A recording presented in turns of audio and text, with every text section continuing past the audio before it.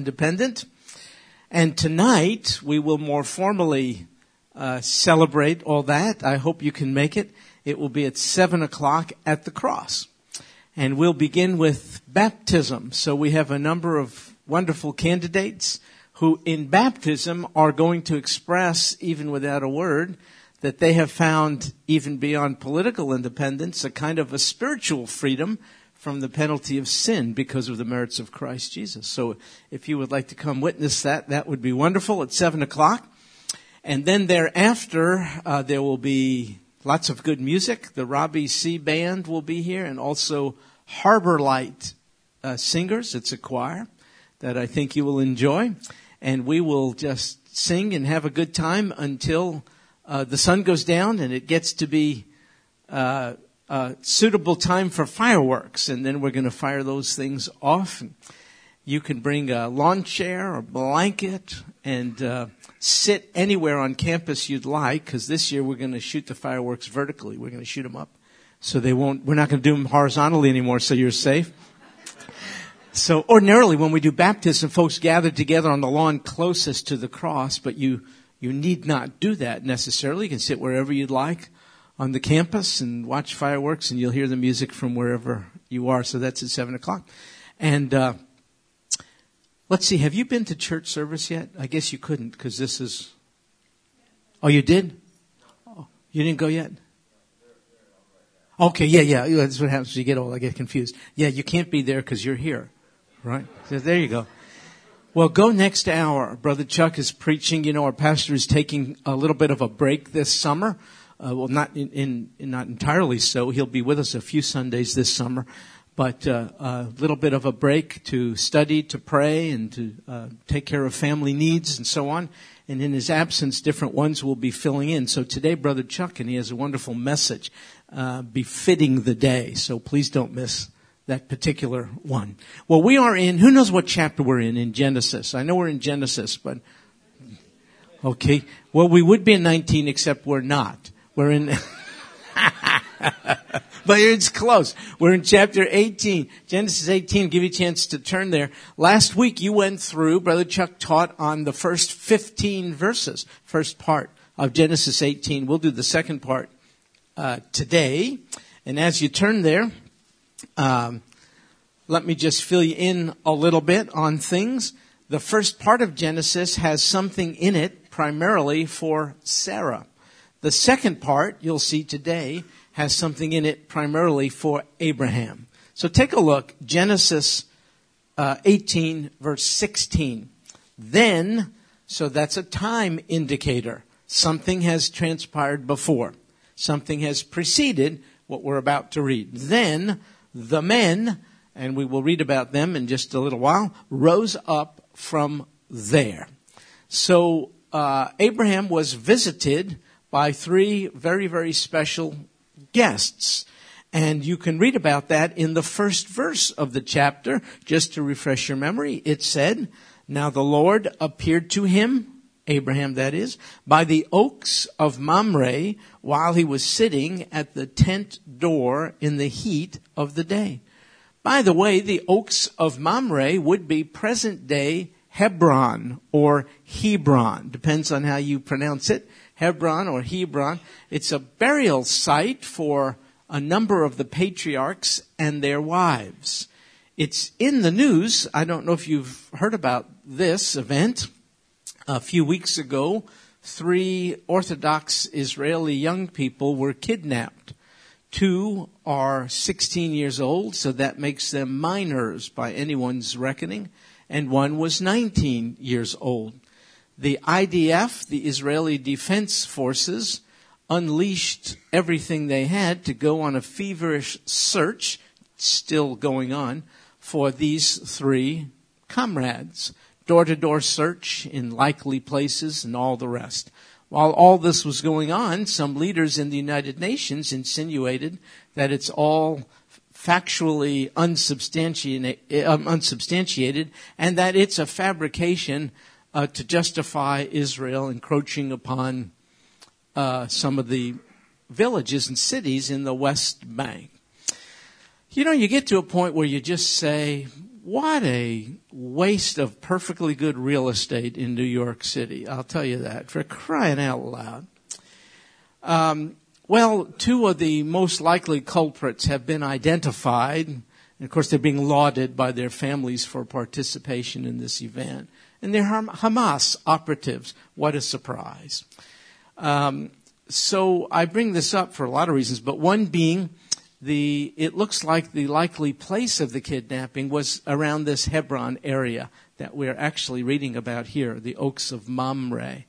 It's a hotbed for dissension and discontent and conflict and upheaval and terrorist activity. And so it would have been here where we're reading about this, the Oaks of Mamre. And it says Abram was sitting at the tent door. You see, he was nomadic, wasn't he? If you go to the Middle East today and see Bedouin people, those are largely Arabic Muslim people living in tents. They relocate from place to place. They're living essentially the way Abraham did thousands of years ago.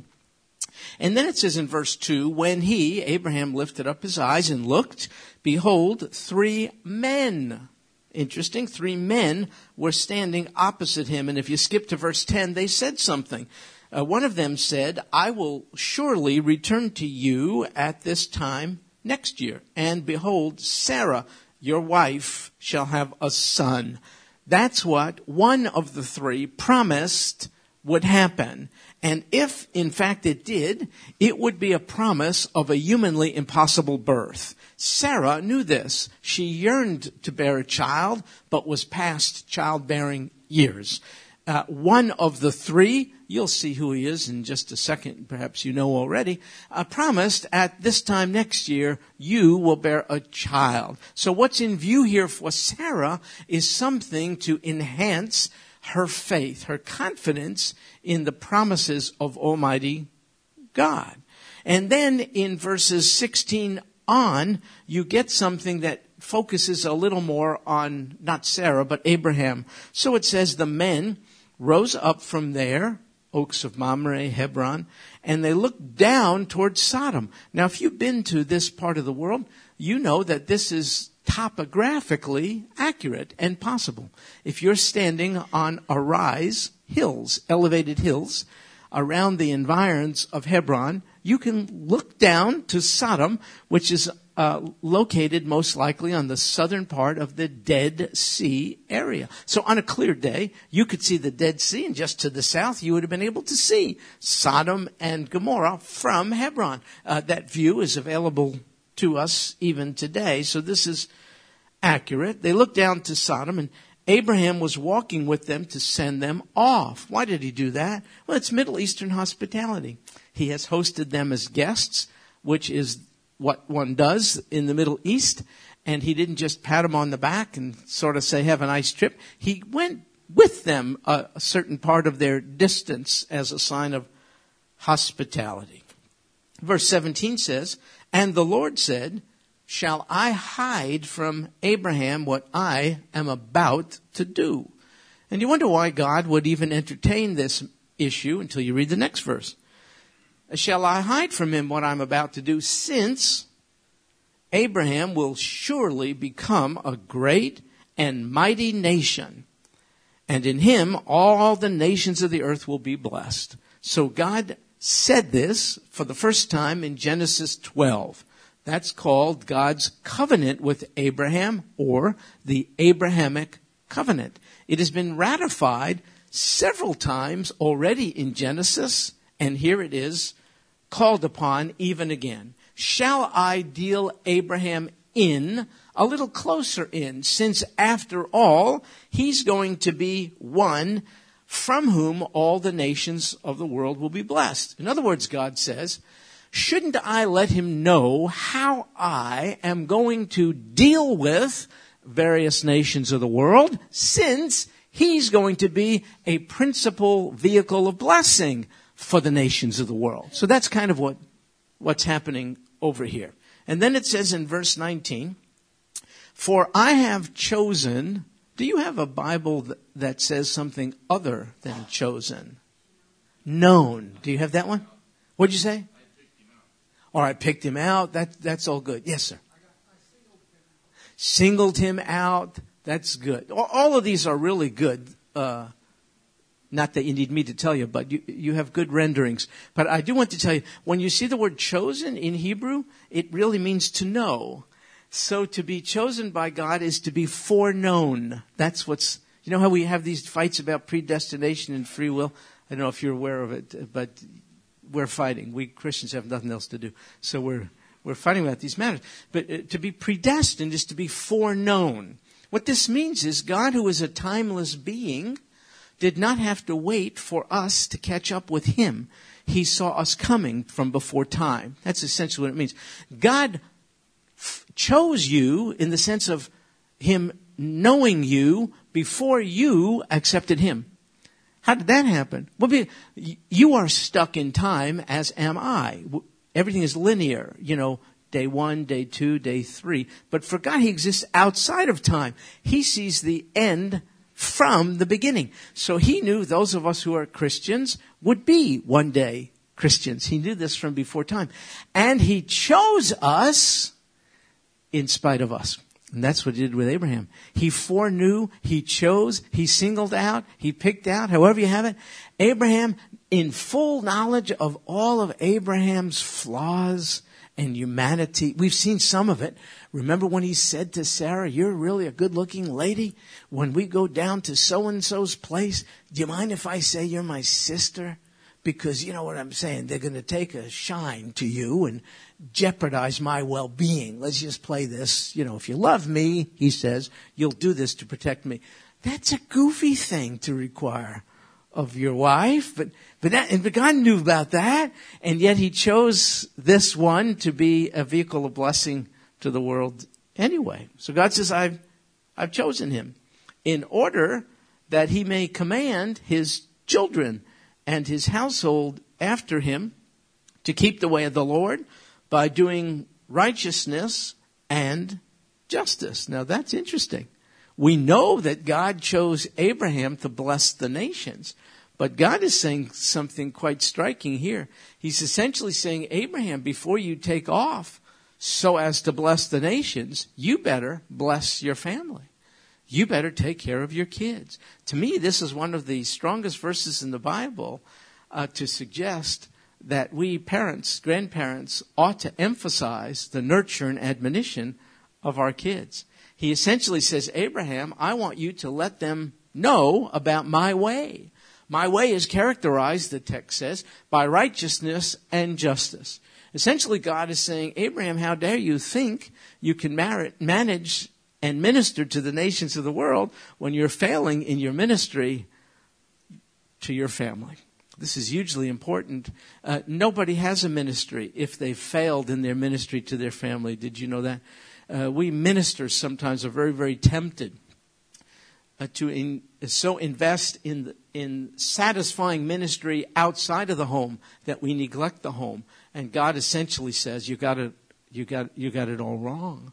So here's an emphasis, you see, on ministry to children. God says to him, I chose you that you may command your kids, your household, keep the way of the Lord. And it's characterized by righteousness and justice. Righteousness might have to do with our position with God, standing right with God. Justice is how we treat one another. These are summary statements that distinguish how God governs. Isn't it good to have a father who governs based on these two principles, righteousness and justice? Wouldn't it be great to have leaders like this? Well, we should produce them. They live under our roof, for crying out loud. The buck stops there, folks. We should raise our kids this way. Righteousness, meaning right standing with the Creator. It's crazy to think that we could live life apart from the giver of life and make a go of it. So righteousness is standing rightly with God. Justice is translating that into right behavior to one another. Isn't it great to have a heavenly Father like that who you can be proud of? He's not corrupt. There are no secrets. He's not manipulative or deceptive. Nothing like that. His way is based on righteousness and justice, and that's the way he wants us not only to live, but he wants us to impart that to our children as well. And then it says in verse 20, and the Lord said, the outcry of Sodom and Gomorrah is indeed great, and their sin is exceedingly grave. The sin of what was taking place in these cities and others, Sodom and Gomorrah, was so great, it almost was like a cry uttered to the heavenlies demanding retribution. Their sin begged for judgment, almost. It was so gross and grotesque that it was almost as if it literally cried out to a holy God seated on the throne to do something. I find this to be an encouraging verse in a weird way. And that's because it reminds me that God sees and God hears and God judges. Do you ever get frustrated by the stuff, irritated by the stuff going on, the injustice, inconsistencies, wickedness, and evil going on, seemingly unchecked? I'm so thrilled that God lends his ear to it. It's an outcry. He hears about it. Sodom and Gomorrah were unbelievable. It's not just that the people missed choir practice. I mean, they offered their children in sacrifice to false gods. Their sexuality got so depraved and crazy. I mean, in some ways, they would make us look like Boy Scouts. It was just horrific. It was crying out to Almighty God for a response. Do you get, most of you are Christians. Do you ever get to the point where you just want to poke your eyes out or someone else's eyes out because things are just so crazy? But take solace, the God whose way is righteousness and justice is aware of all this and ultimately will judge. This past week or two, I felt like poking my eyes out I wanted to punch someone out, tell you the truth. But I can't find anyone smaller than me. You know what I mean? So I can't use that approach. Oh, Jimmy. Okay, thanks. I love Jimmy. No, Jimmy is tough. No. So the PC USA, that's the Presbyterian Church USA. I take pains to distinguish. That's a denomination of Presbyterians. So what I'm about to say is not in any way an indictment on Presbyterian people. I don't mean to insinuate. Just like there are many Baptist denominations, so there are different Presbyterian denominations. This is a large one of the largest. They used to have close to 5 million members, and they're down now to about 1.5 million. I think that's still too many for them. So here's what they did. They had the General Assembly a couple weeks ago. That's, like the Southern Baptist Convention. You get together, you vote on stuff. It's a major denomination. That's what they did. They got together to vote on stuff. And they voted a few things like to redefine marriage. So they took God's definition of it, man and woman, irreversibly bound, that kind of deal. And they rephrased it to be two partners. Two partners. And I thought that's cutesy because that obviously allows for same-gender marriage. But it also allows for adult minor child marriage. Those are two partners, right? It also allows for person and dog marriage. I mean, I know I've sounded a little goofy here, but do you realize the Pandora's box that's opened when we redefine God's marriage? I mean, it could be any of that stuff. So they did that, and they also voted on some regulations which open the door wider to abortion in many, many circumstances. And then along with it, they decided to divest their stock holdings from certain companies, 3 in particular, that do business with Israel. One is, I believe, Motorola. One is Hewlett-Packard. And I can't remember the other. So they thought, we're going to do this to punish those companies. To give those companies an incentive to stop doing business with Israel, because Israel, I don't know if you knew this, is an oppressive apartheid state, victimizing the non-Jewish residents of the land. And so the PCUSA, Presbyterian Church USA, said we don't want our stock holdings to be in companies that bulldozers and stuff like that, because the Israelis just use these bulldozers to plow down Palestinian villages, and then they take control of them, stuff like that. That's what they did. It's caused such attention that even the Prime Minister of Israel, Benjamin Netanyahu, responded. It's interesting when a national leader responds to a so-called an American Christian denomination. And he said, he offered an invitation to them. Come to Israel. Check it out. See what's going on. Find probably the only true democracy in the Middle East. And then Netanyahu said, when you're done looking us over, get on a bus if you want, and have the driver take you to Syria or Lebanon and see what you find there. But he said, because I recommend it be an armor-coated bus. And by the way, don't let anyone there know you're Christians. See, you can go to Israel if you want to. You can stand on a street corner preaching Jesus. You could have a big cross right there. You can do whatever you want. Now, there could be some of the citizenry who don't like you and hit you, and just like it can happen here. But the government defends your right to do that, for crying out loud. It's very ironic that the Presbyterian Church indicts the only country where they could publicly and freely object to what's going on in that country. In any other Middle Eastern country, you would be bloodied, brutalized, and perhaps even killed. So I look at those things and I say to myself, this is unbelievable. This is crazy. This is nuts. It wouldn't even bother me except that they call themselves Christians. And then I realize, oh my goodness, when your view of Scripture ceases to be high and it becomes low, in other words, when you use sociological trends to interpret the Bible instead of unchangeable biblical truth to impact on society, then everything goes. So it's no wonder a view of abortion, a view of marriage, and a perspective on Israel. I mean, when you're wrong about the unalterable, inerrant, authoritative truths of Scripture, for crying out loud, you're going to be wrong about all kinds of stuff. So I look at that and I feel myself crying out, God, do something.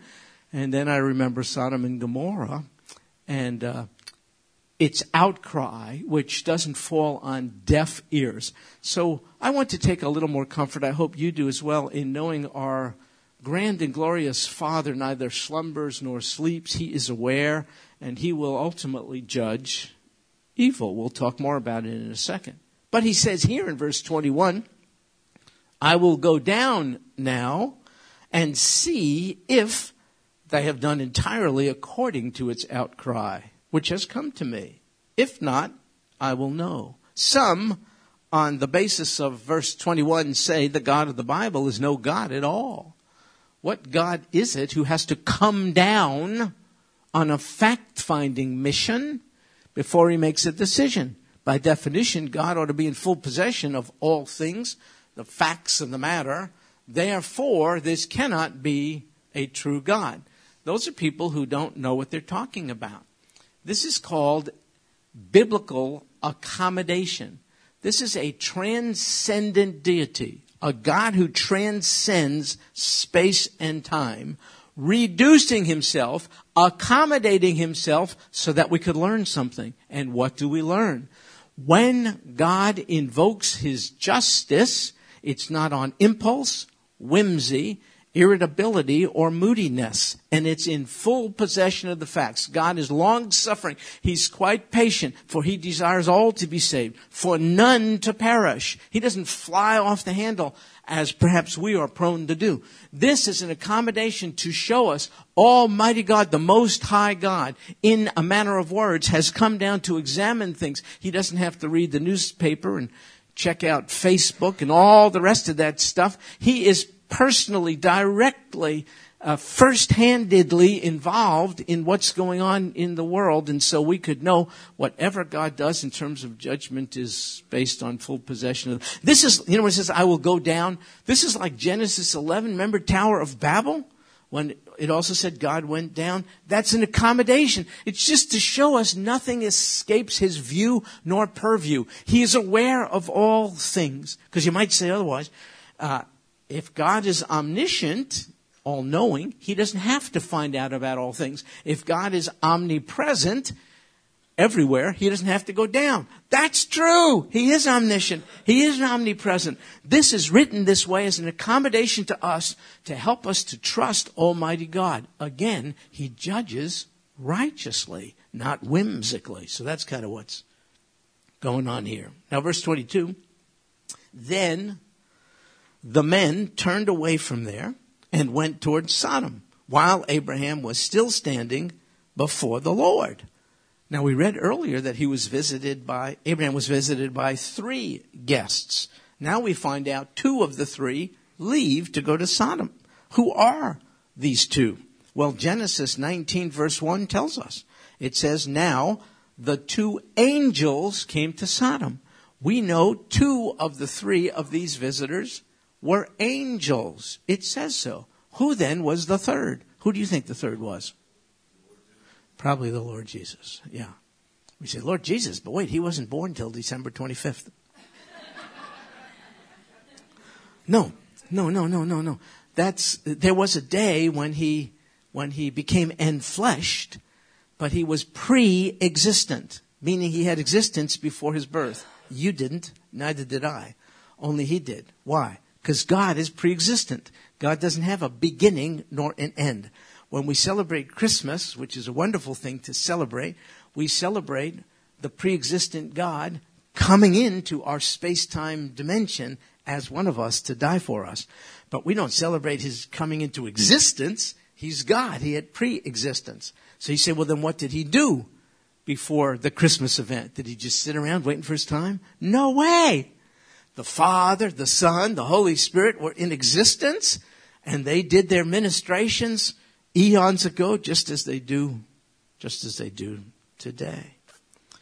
And so it says Abraham, verse 22, finds himself standing before the Lord. In verse 23, Abraham came near and said, wilt thou indeed sweep away the righteous with the wicked? This is his concern. You and I know that would not be just to treat the righteous and the wicked the same. Abraham, it occurs to him, he's struck by this. God, would you do this? Are you going to treat all people the same? Those who are righteous, those who are wicked? That doesn't make sense to me. I think at this point, he has in mind his family, perhaps. They are living in Sodom. What was his key relative's name? Lot's in Sodom. Perhaps he shouldn't have been there, but he's there. Abram is in Hebron, Oaks of Mamre. Lot would have been better off there. Lot immersed himself in an astoundingly wicked, evil society. But Abraham knew him to be different than the others. And perhaps now is wondering, God, are you gonna sweep them all away? Surely you won't treat my relative, righteous Lot, and his family the same as you would others. But wait, you say, righteous Lot? This guy was a creep. Are you kidding me? Well, it depends on how you define righteousness. Righteousness, from a biblical point of view, is not primarily right doing. It is right standing. Right standing.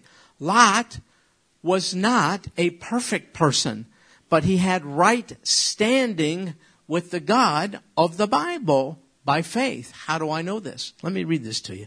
2 Peter. It's a kind of a commentary on what we're reading now. 2 Peter chapter 2, verse 6 and on. It says, and if he, God, condemned the cities of Sodom and Gomorrah to destruction by reducing them to ashes, having made them an example to those who would live ungodly lives thereafter, and if he rescued, look at this, righteous Lot. If he rescued righteous Lot, oppressed by the sensual conduct of unprincipled men, for by what he saw and heard that, now for the second time, that righteous man, while living among them, felt his, third time, righteous soul tormented day after day by their lawless deeds. 3 times Lot in 2 Peter is referred to as being righteous. But in Genesis, he appears to be a man of the world, straying from God and his own fathers. He was. The word righteous means justified. It doesn't mean perfect. You know who that applies to? Us. Justified, though not perfect. And so Abraham, I think, in speaking to God here, had in mind righteous Lot and his family members. Surely, God, they're different. They're categorically different than the others, the Sodomites and those in Gomorrah. They're different. Surely you won't wipe them all. You won't wipe them all out. And so This is the basis of Abraham's conversation with God. Now, we mentioned Genesis is the book of beginnings or first things. Here's a new first thing. It's called intercessory prayer. If you intercede on behalf of another, it means you take up the cause of that other before God. To intercede is to stand between a man or a woman in trouble and holy God, and to sort of plead their case. To intercede is to do that, is to make an appeal to God's grace and mercy on behalf of those who don't deserve it. That's to intercede. That's what Abraham's doing. He's interceding here on behalf of his own family and the residents of Sodom and Gomorrah. He is essentially saying, God, I can't imagine that you, being a just God, would treat the righteous and the wicked exactly the same. Now, Abraham is not questioning God's right to judge those whom he has made. He could do whatever he wants. Abraham is not saying, who do you think you are to do this? He knows who he is. He's the judge of all the earth. He has a right to judge his creation. He knows God has a right to judge the wicked, but he also suspects God would not treat the wicked and the righteous in exactly the same way. Therefore, he wants to know, what's the cutoff? At what point does the presence of certain righteous people in a locale cause you, Almighty God, to back off on judging the whole area? That's kind of what he wants to know. So he says this in verse 24. Suppose there are 50 righteous within the city.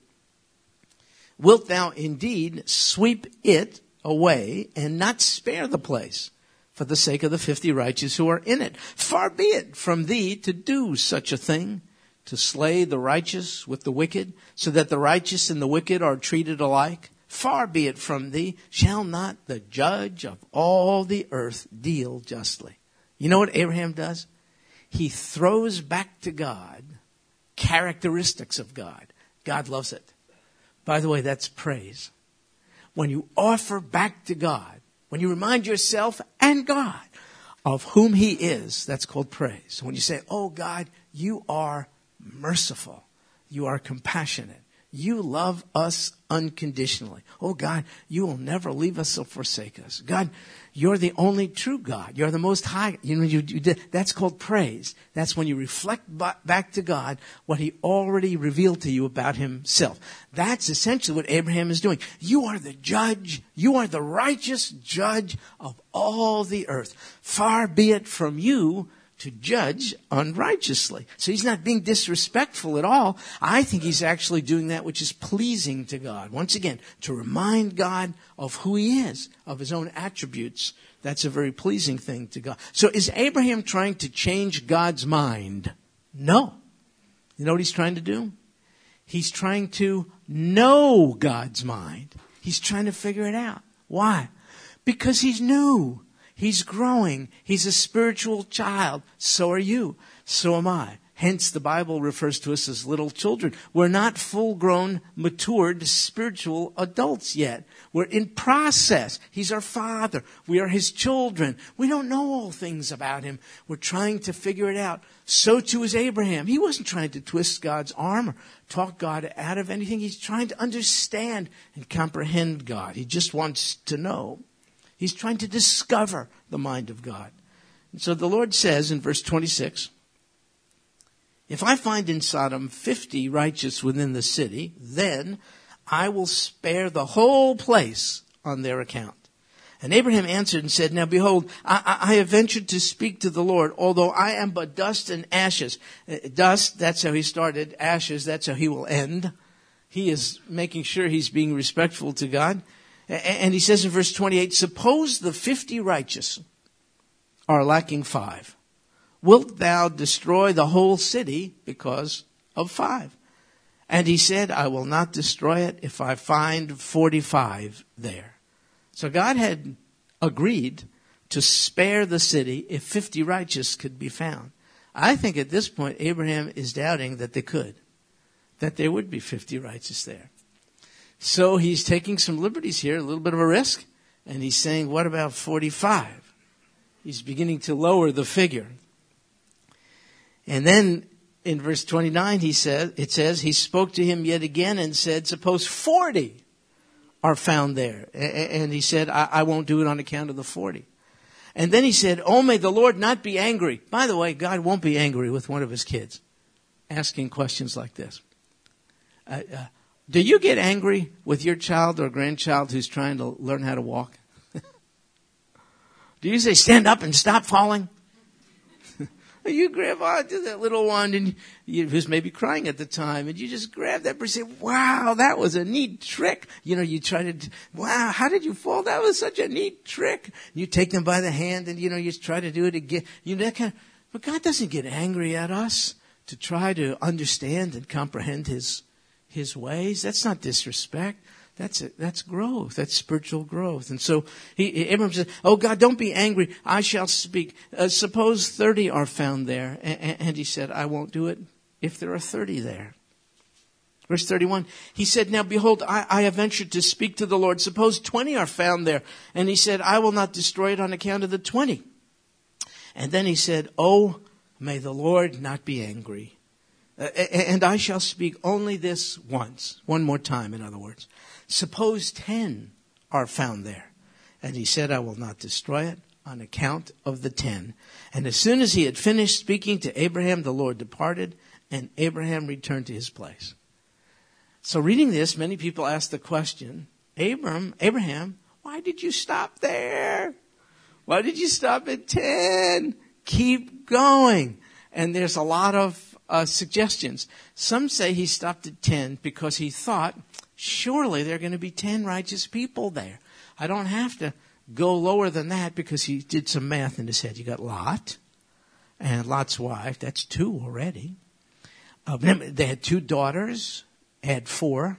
So you got 40%. There you go. You got 4 out of 10. The 2 daughters have these 2 guys, sons-in-law to be, or what we'll talk about in Genesis 19. But let's add, there's 6, 60%.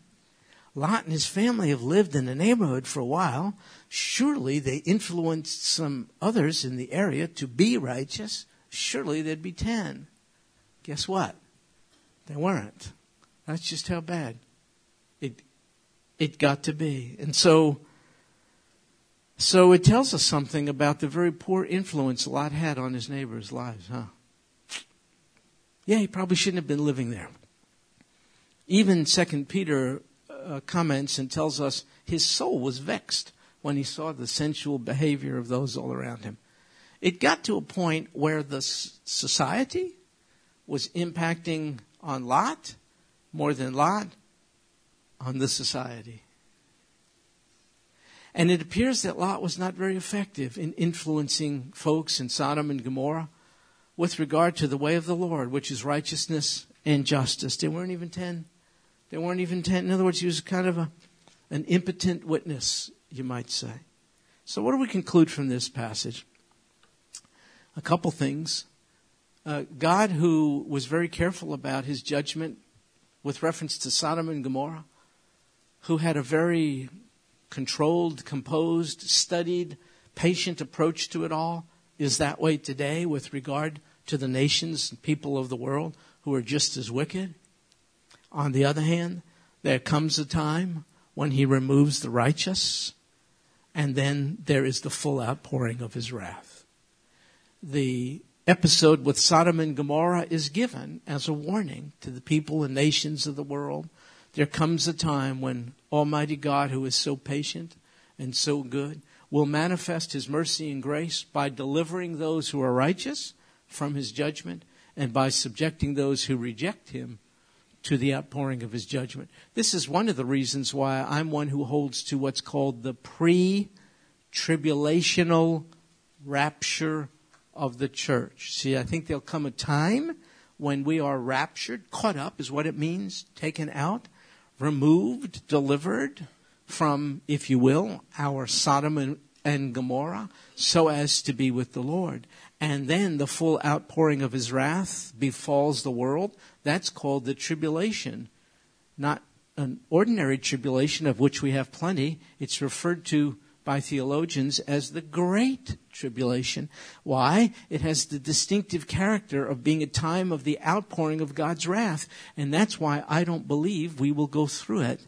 You tell me when you're going to pour out your wrath on your children and grandchildren. I didn't say you're not going to discipline them, be displeased with them, spank them, and do whatever you have to do. But wrath? It doesn't characterize the Father's response to us, especially since his wrath has been fully outpoured on his only begotten Son. My God, why hast thou forsaken me? That's the wrath of the Father poured out on the Son in our place. Since that's already taken place, remember the Lord Jesus said, it's finished. Since it's over with, we are not subject to the wrath of God. We're subject to the discipline of God. Therefore, I don't believe we're going to be here any more than Lot and his family were left behind in Sodom and Gomorrah. So one thing to know is our Father's timing with regard to ultimate judgment of the world is determined and on its way. But in Christ Jesus, you and I are protected and will be removed before it happens. Greg?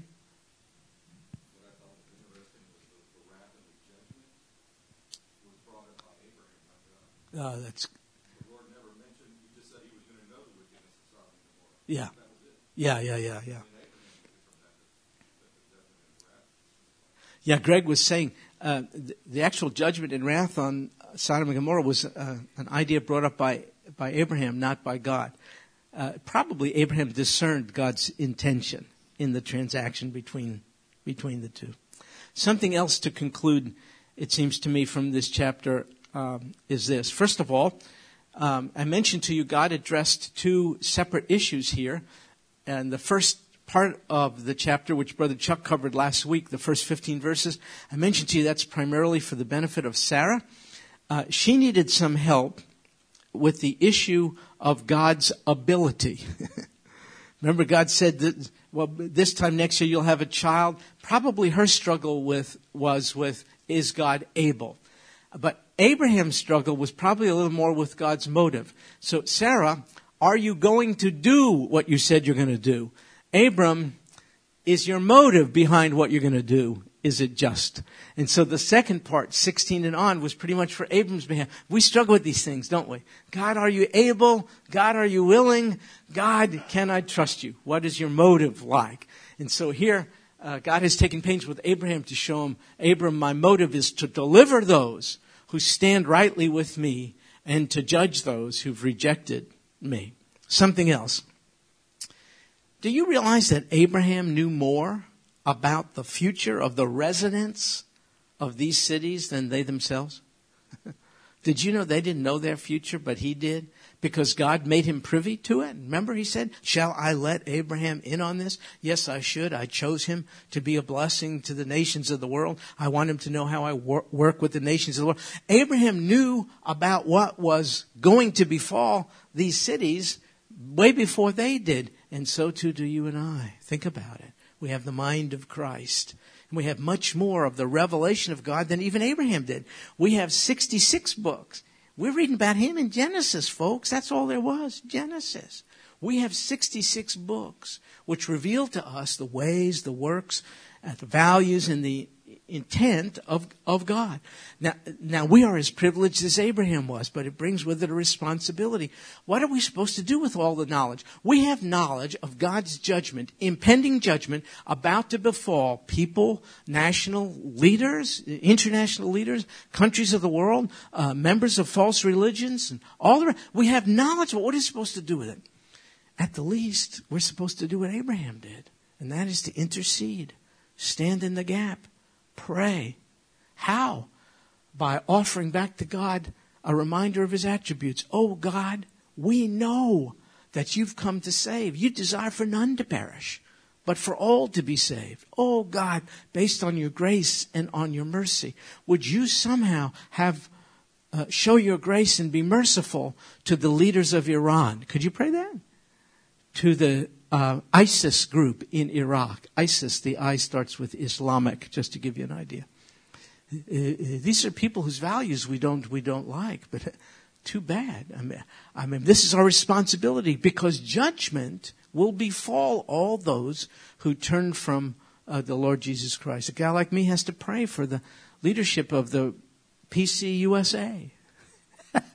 Yes, that God would grant repentance and a high view of Scripture.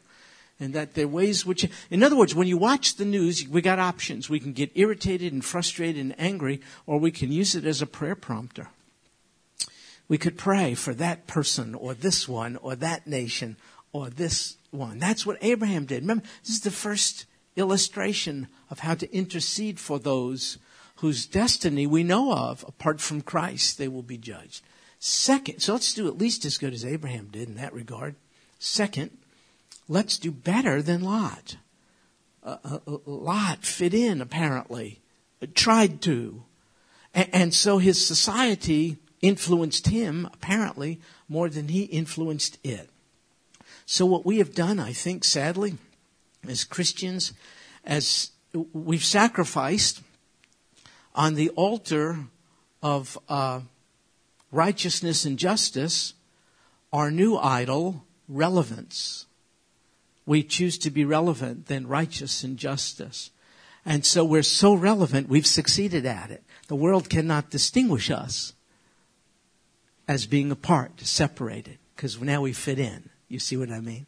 So if you're in a church refusing to officiate at a marriage between two same-gender people, for instance, the laws of the land are heavily weighing against you.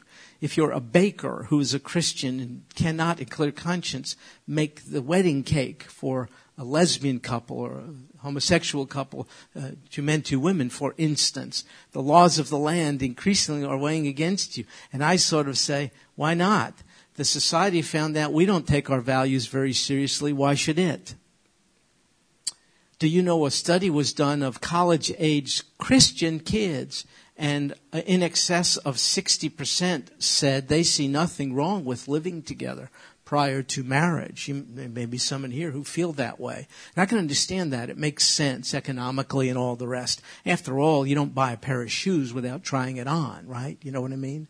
So if marriage is really important, all the more reason to test each other out before you actually make that. Remember, 60% of college kids calling themselves evangelical Christians now opt for that. So you can see if our values are being encroached upon and challenged, why not? They don't appear to be very valuable to us. We look like just about everyone else. We go to the same movies. We have the same stuff on our cable TV.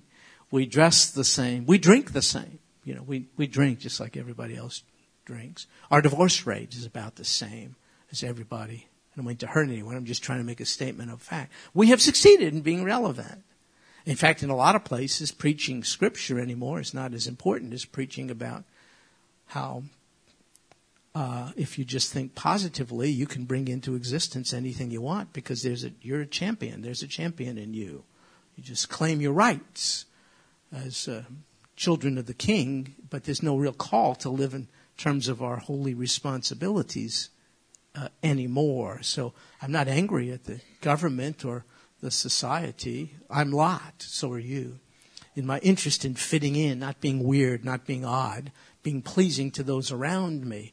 I've bit my tongue, I've held back, I've compromised. We all have, for crying out loud. And so as I read this, I say, for crying out loud, Lot couldn't even influence a few people to be in right standing with God as he was by grace through faith. And what about us? Are we impacting on the society and on the culture, or are they impacting? Is the society and culture impacting on us?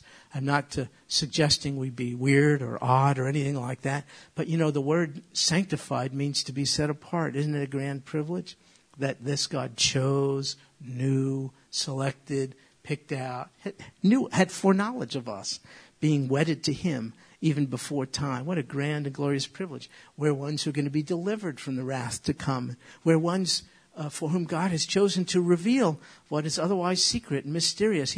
We have the mind of Christ. This is really good. This tells us we're different. We're set apart. That's what it means to be sanctified. But we've pretty much profaned all that debased ourselves, and we're very careful about what we say in preaching and teaching times, and we don't want our neighbors to think we're odd and we're weird. And increasing numbers of us are not coming to church on Sunday anymore because you could access it live streaming and so on and so forth.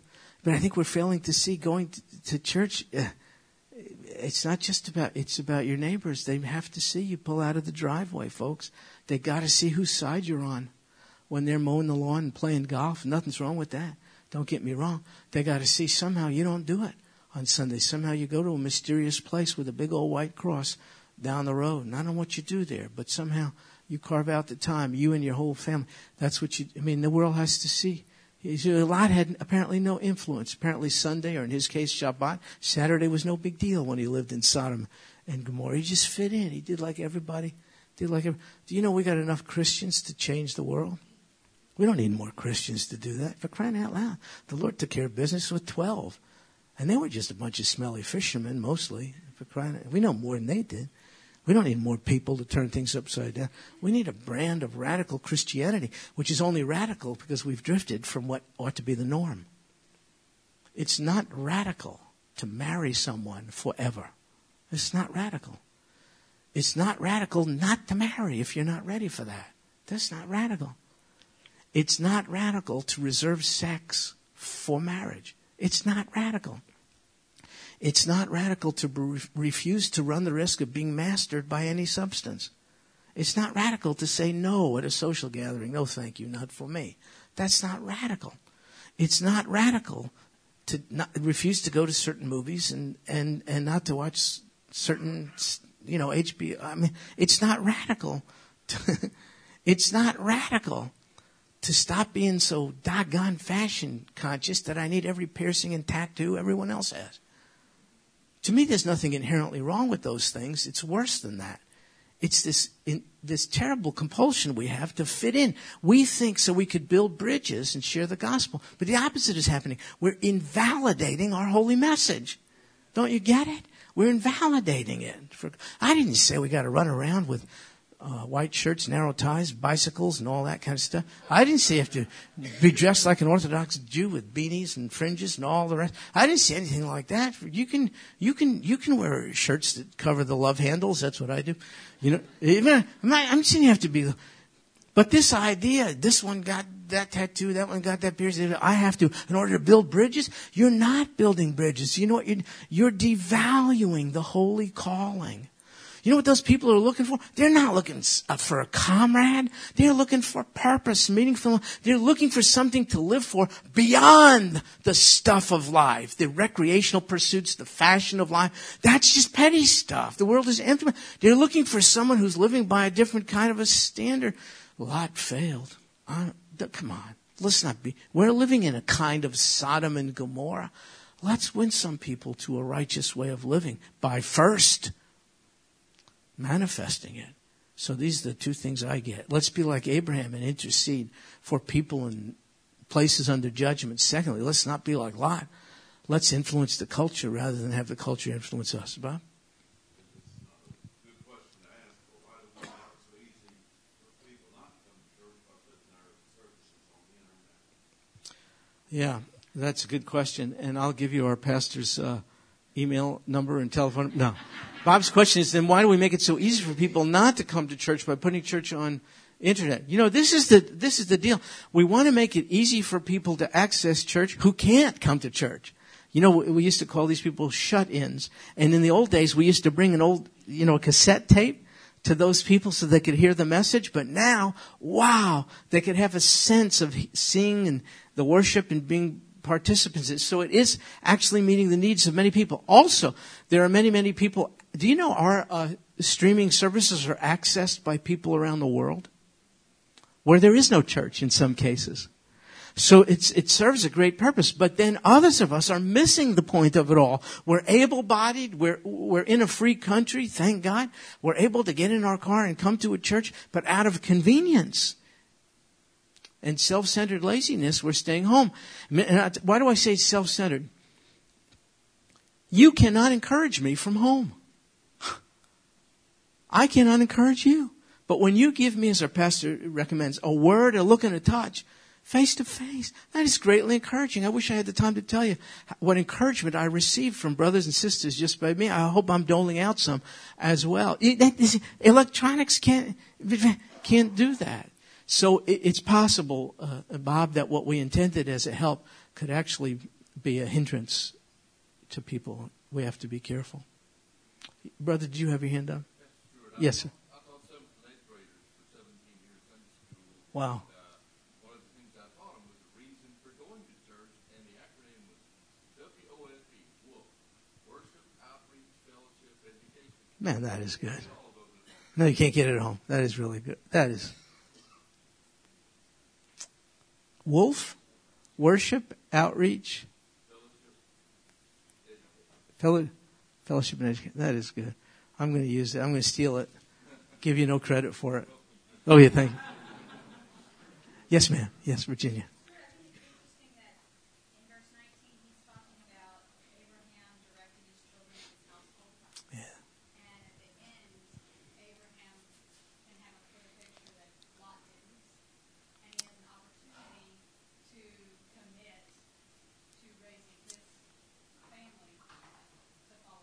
Yes, indeed. That is just huge. How could he, having heard from God, not pass it on to his family? Yeah. Rick?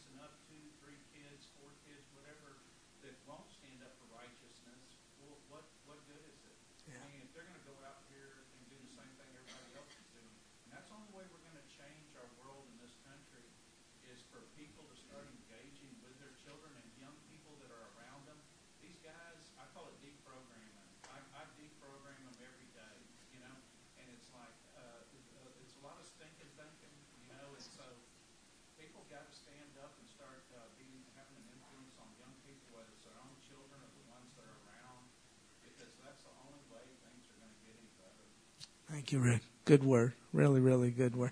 See, we need each other. I would not have gotten that if I stayed home today.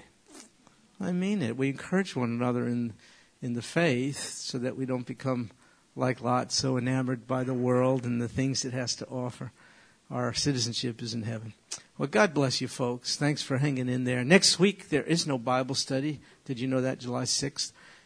We are having our worship services, but we give all of our teachers and everybody else a little break on 4th of July weekend to just come and worship together and then go off and spend time with families. So no classes next week.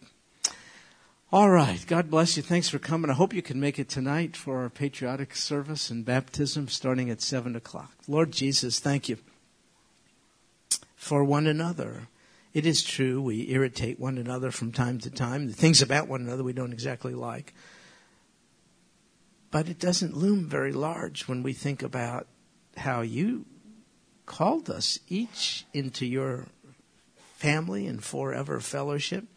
You regard us as sons and daughters, and meaning you want us to regard one another as brothers and sisters, and we help one another. We're really on the same side. We have your mind, and we need to hear it expressed by one another in manifold ways, because we don't want to be like Lot, sort of neutralized in terms of his impact. And we do want to be like Abraham, more voraciously interceding for those whose destiny is judgment apart from you. So, Lord, thank you for this account. Thank you for accommodating yourself to us. Thank you for showing us your transaction with Abraham. We looked in on it and have learned from it, and we are really, really grateful. And, oh God, we pray that you might make us to be more like the salt and light you have called us to be. And this we pray in Jesus' name. Amen. Well, God